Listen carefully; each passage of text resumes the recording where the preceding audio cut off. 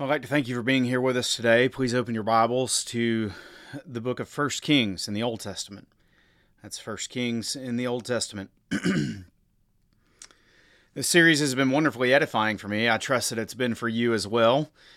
Now, if you're behind in your Bible reading, that's okay. So am I. Just keep going. Just look at it this way. If you're keeping up with the messages each Sunday, then you can have a greater sense of purpose in reading some of these Old Testaments as you continue along, which may have been confusing to you in the past, and now you're going to know where they fit in. You see, knowing the faithfulness of God's character as it is put on display for us in the Old Testament brings His faithfulness to us in the here and now into focus. It also serves as a corrective to us in our human nature, in our culture, as they all try to tell us that this world and our daily existence is all about us. You see, seeing the Bible as we have seen it throughout this series shows us just what James 4 tells us, that our lives are indeed a mist. This is not mainly our story. This is His story. Now, this does not diminish our dignity as individuals, but rather puts that dignity in its proper place. You see, there's a certain hopelessness found in the cultural false gospel of individualism, which says you're unique and you define what that looks like for yourself. And it's your purpose to live according to that. But what if you try and try and try, but your attempts only draw the disapproval of the culture?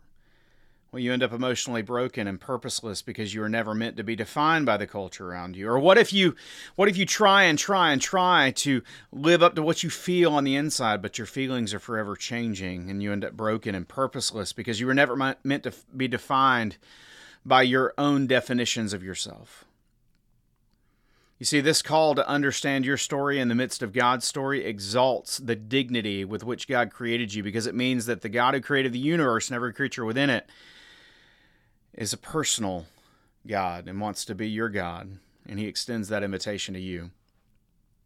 You see, the Bible tells a better story than this world ever could, because it tells us that God has created us uniquely with a distinct purpose and a calling. And that calling is to live in relationship with Him, in obedience to Him, fixing our eyes on the Lord Jesus Christ as the author and perfecter of our faith. Our satisfaction and approval rests not in the culture around us, but in our faithfulness to respond to God's call through His Word and the place He has designed for us in His kingdom. You are never more fully who you are supposed to be than when you are living faithfully in the presence of God. This is the choice we're faced with each day. We've looked at God's presence and purpose established in Israel's history thus far, and we see that it's the choice they were faced with as well. We've seen the necessity of choosing to walk with God rather than against Him as we've studied these Old Testament books. We've seen that choosing to walk against God, it's what the Bible calls sin, is synonymous with choosing to suffer. As parents, we better be concerned with the kind of choices we're making. We've seen that God will honor our choices, even if that means we choose to walk on a path of destruction. But what we've seen and what we will continue to see today is that our choices do not simply affect us. As leaders and as parents, our choices affect those we lead as well. You will see another contour of this idea today through the choices of Solomon, the third king of Israel, the son of David. You see, we'll see today that the story continues. So 1 Kings begins with King David on his deathbed. As we came to the end of 2 Samuel, we saw David headed towards the end of his life as a broken king. His son Absalom had staged a rebellion and had been killed. And God had told David that Solomon should become king. So he does after a little bit of family drama in chapter 1. And then in chapter 2 begins that David's time to die drew near. So his last words sound very familiar to Moses and Joshua's, calling Solomon to follow God and to be faithful to His covenant, sounding very much like the David that we saw in the book of Psalms. In Psalm 86:11, David prayed that God would unite his heart to fear the name of the Lord. A heart that needs to be united is apparently divided. And here we get a clear picture that David struggled with duplicity and hypocrisy. And we definitely saw that in the account of Bathsheba and Uriah. So to some degree, it shouldn't surprise us that his duplicity returns on his deathbed. Right after he tells Solomon to be faithful to God, he then tells him to gain political advantage by assassinating some of David's enemies. So what are we going to see in the next several chapters that record the events of Solomon's life? We see him seek God, but then we see him being swayed by the deceptiveness of political power, making immoral decisions to gain political advantage, just as the choice of David had indicated.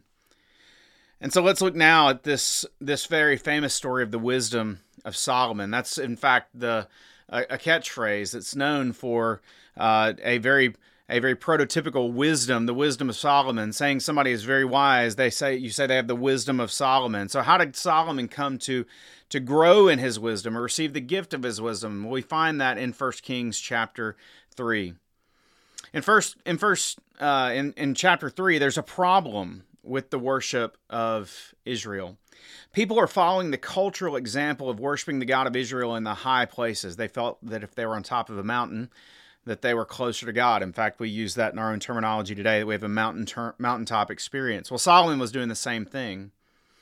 And yet, as he found him, as God is worshipped in his true character, we find that worshiping God in his true character leads to wisdom and faithfulness. Solomon worships in 1 Kings chapter 3, verses 4 and 5. It says that Solomon used to offer 1,000 burnt offerings on that altar. At Gibeon, the Lord appeared to Solomon in a dream by night, and God said, "Ask what I shall give you." Solomon is transformed by that worship and humbled by his calling. 1 Kings chapter 3 verse 7 says, "And now, O Lord my God, you have made your servant king in the place of David, my father, although I am but a little child.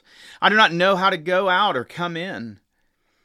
With transformed desires based on what he has seen from God and what has been about his calling, he recognizes his own deficiency before God. And look at verse 9. He says, "Give your servant, therefore, an understanding mind."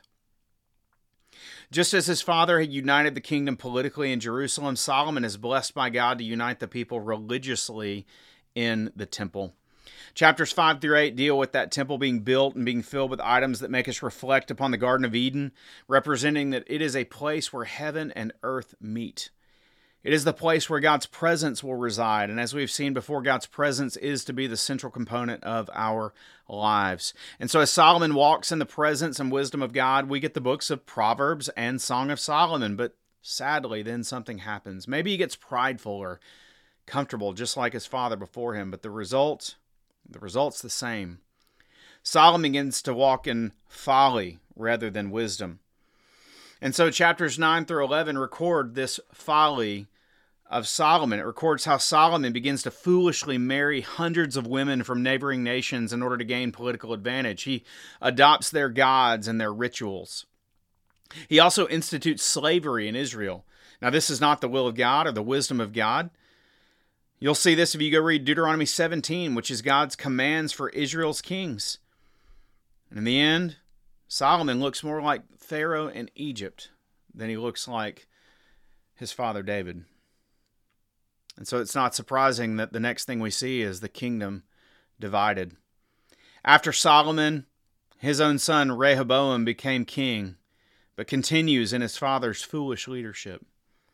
Now there was another man named Jeroboam who leads a revolution, and 11 out of the 12 tribes of Israel secede to form their own kingdom. So Solomon, even though he was gaining political advantage outside the borders of Israel, inside the borders of Israel, everything was crumbling.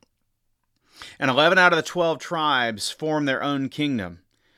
The northern kingdom is called Israel, and the southern kingdom is called Judah. Different kings arise to rule the north, while the line of David continues to rule in Judah. As the kingdom divides, the rest of 1 Kings and into 2 Kings mentions each of these kings and whether or not they were faithful to fulfill God's call to remain faithful to him.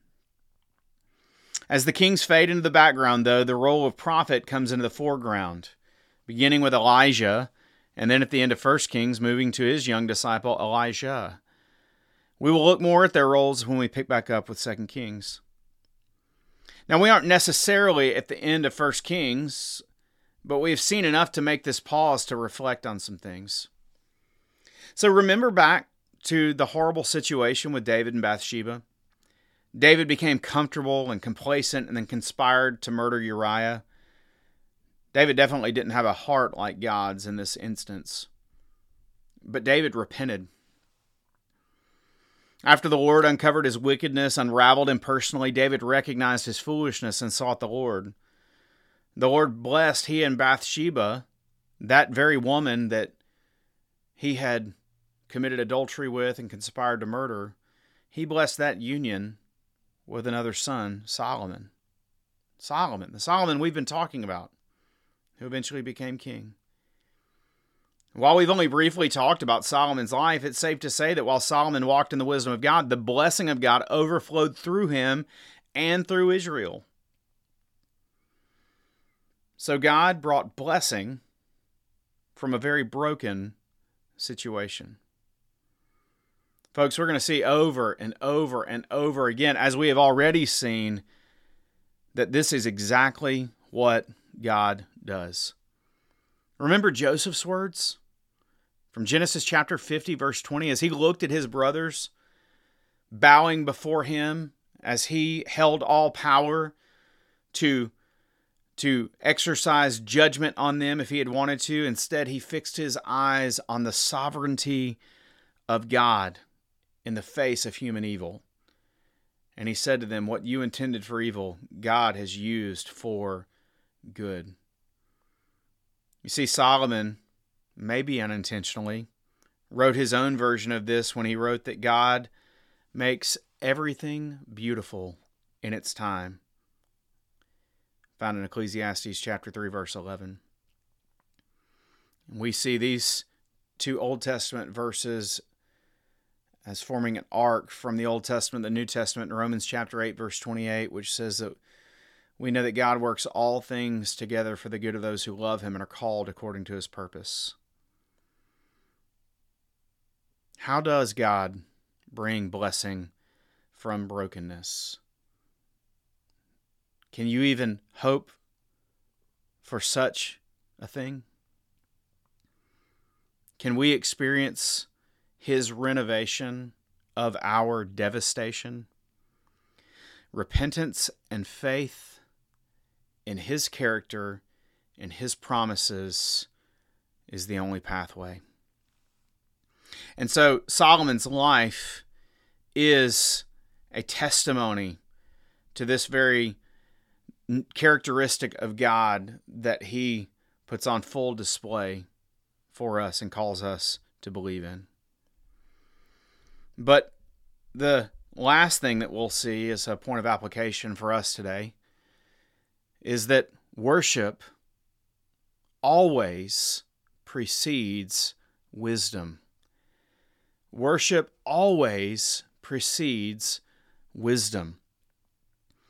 While Solomon didn't walk in faithfulness his entire life, he yet models a very critical point for us. As he was worshiping God, God met him and bestowed wisdom upon him as he requested it.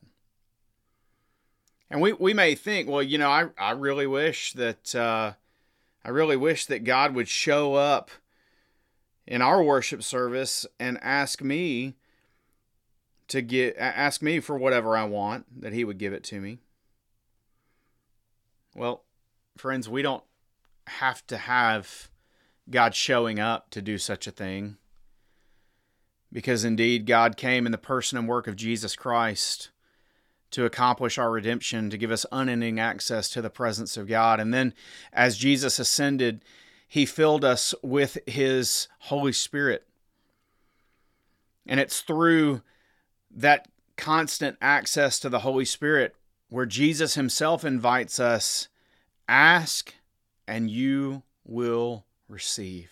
In fact, James chapter 4 tells us that we have not because we ask not. So really, friend, you've already received this invitation.